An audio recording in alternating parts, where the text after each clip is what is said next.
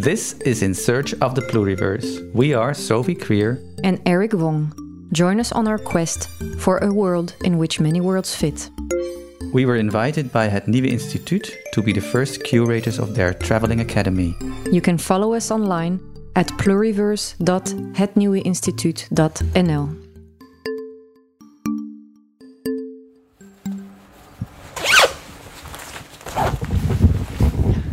So Miek, we're on our way. It's 7 o'clock in the morning and I'm going out with Miek to visit an old oak tree forest. Is that right, Miek?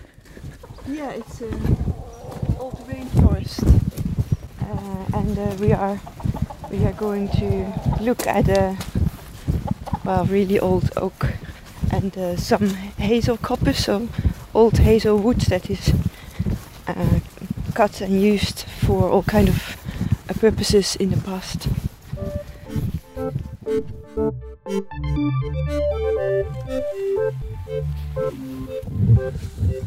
We're walking through, what are they called? Bracken. We're walking through like man-high bracken. We're finding our way through, and they're wet. It's like a car wash, but then for people. These kind of trees. So we're sort of halfway the hill, and we're looking back at Knockvologan. Yeah, we see a bit of the bay and some houses and a lot of peat fields that are used in the past for crops. You can see the lazy beds and some ruins. So crofters used to live here. Yeah. And work Many these of fields that are now completely unworkable, you could say. Yeah. What are lazy beds? Lazy beds are drained fields on the best parts of the hills. So you would recognize them by seeing vertical lines, or horizontal lines sometimes, but very close to each other. And they always point to. Well, that's hard to to really it's make a bit it like growing crops in mounds, like you. Yeah. So it is. You make it a bit higher. Yeah, you pile the soil up. Is that why it's called lazy? That you don't have to bend down to? Yeah, well, I think it was things? really, really hard work because first of all, the people had to make their soil themselves. So there's this. Yeah, they made soil from the seaweed and little bits of soil that was in between the rocks, the cracks. They all collected it and slowly built up these lazy beds. Whoa, that's a hard life. Oh, it must have been very tough. Yeah.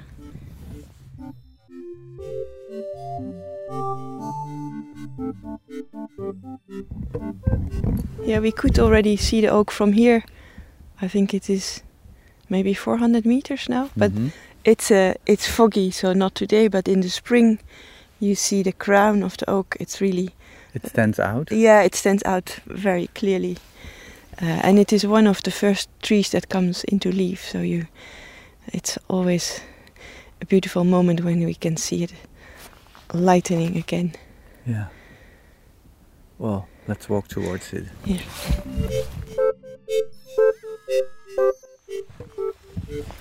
Wow.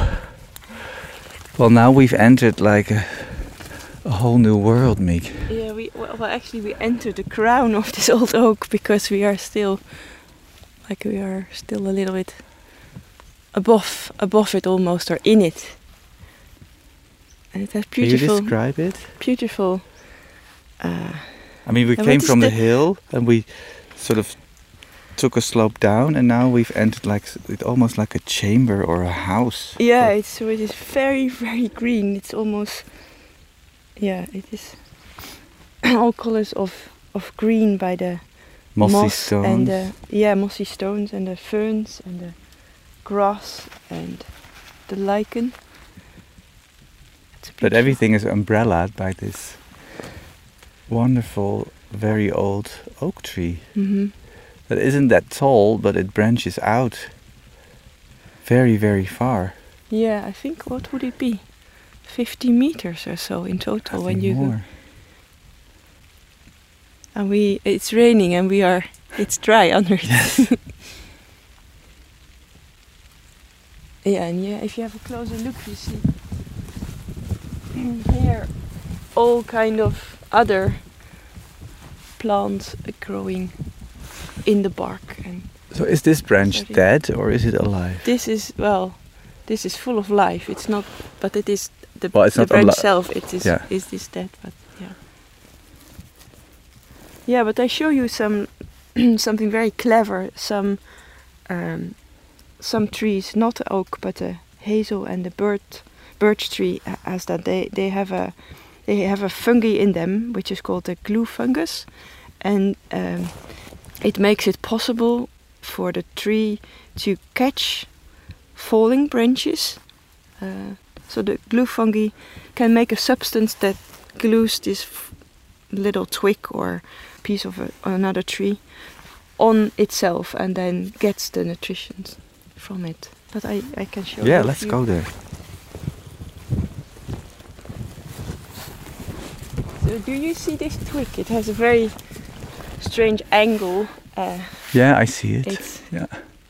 And behind it, it's a dark purple spot, blotch. Yeah. Here you can see the patch that is the actual fungi. But how long would that fungus live off that twig? That I don't know. And is it one fungus or is it a colony of? We don't know.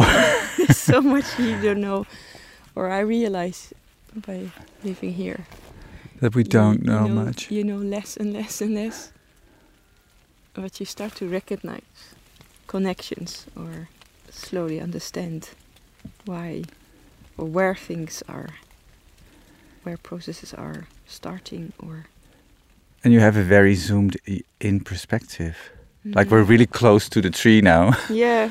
And that's where sometimes, I feel that your world opens up when we're like really close to something.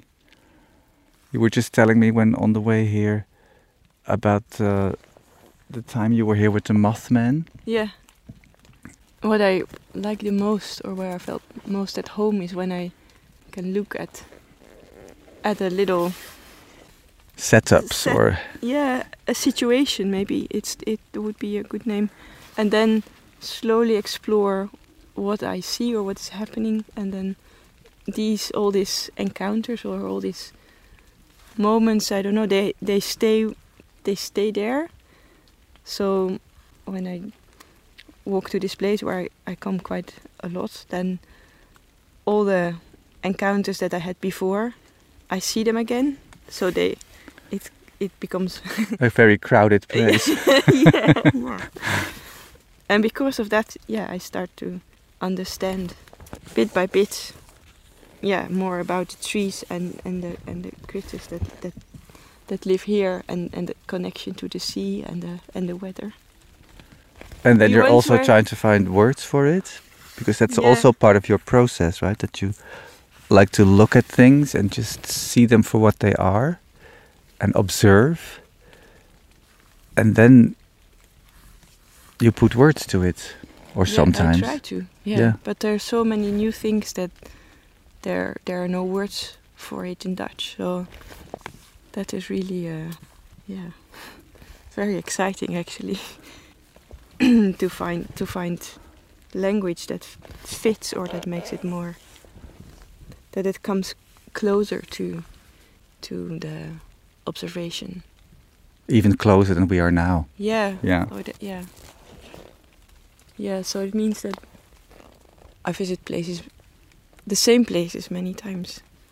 And then you layer up your observations, and every time you see something else or recognize something, and then it becomes meaningful. Well, then I think then I dare to start making work about it, or speak about it, or because in the beginning it always feels so new and so magical, unfamiliar. or unfamiliar, and something I'm not allowed to to go into yet. Or I have that feeling quite strong that it needs a lot of waiting and more observation to use it in my work. Did it work the same way with connecting to the seaweeds that you wrote about? Well, I had the feeling that they were inviting me. They were more outgoing than all. this glue fungus. Yeah, more open to enter, or more open to explore them. Yeah, than a tree that's not moving. Now when we look at it now, it's very silent, and the seaweed really lures you in when you, or me at least, when I look at it, I want to go through it and I want to touch it and be with it. Yeah, and in it, yeah, and here as well. But that is a slower process, I think. So, Miek, besides observing again and again and again, and then maybe trying to find words for what you see, are there also other ways to capture the things you see or turn them into works? Yeah, so with drawings, for example, and I started to make a series of rubbings from the oldest oak on Mull, it's also intertwining, and it is a huge tree, but it lays down. So I think something happened in its early age, and then the stem split it, and then it just continued with growing. Yeah, if you look at it, it's many trees in one. One is up, one is going down, one is disappearing in the ground, where you can still see the roots, but it's one entanglement of roots that turn into branches again, just pointing out to the light. And it is that one is filling the whole valley. And some of the bark is gone, and then you have this beautiful, very complex patterns of all kind of corners and lines, and I started to make these frottages, and so you have a print of the tree, but you have also in them the time you spent touching the tree. You see also on the back of it some tree juice, and all kind. You're really working with the tree. Yeah, and then there are also many insects walking over the paper, and slowly then this inner life of the tree comes on the paper.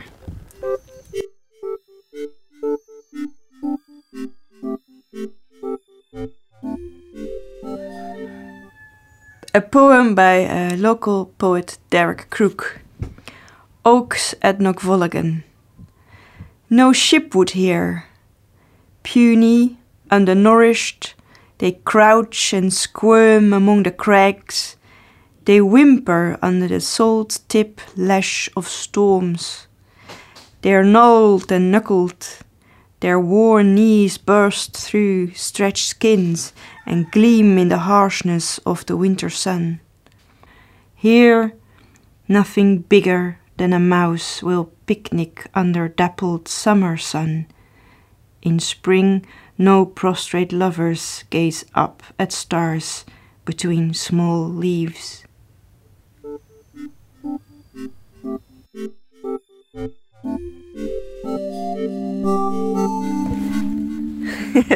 The sound of a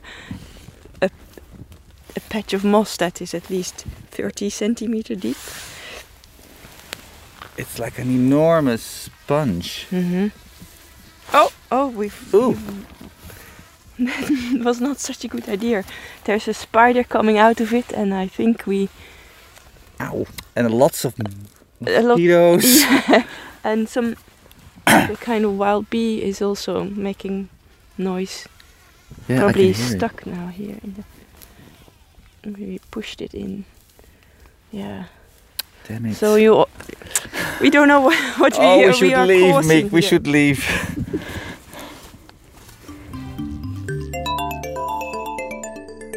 In Search of the Pluriverse is part of the Traveling Academy. an initiative of Het Nieuweinstituut in close partnership with the Consulate General in Istanbul and embassies in Germany, Morocco, Spain and the UK. The Traveling Academy brings together makers from these regions and the Netherlands to learn how formal and informal ways of knowing can support each other in tackling ecological, socio-political and spatial issues.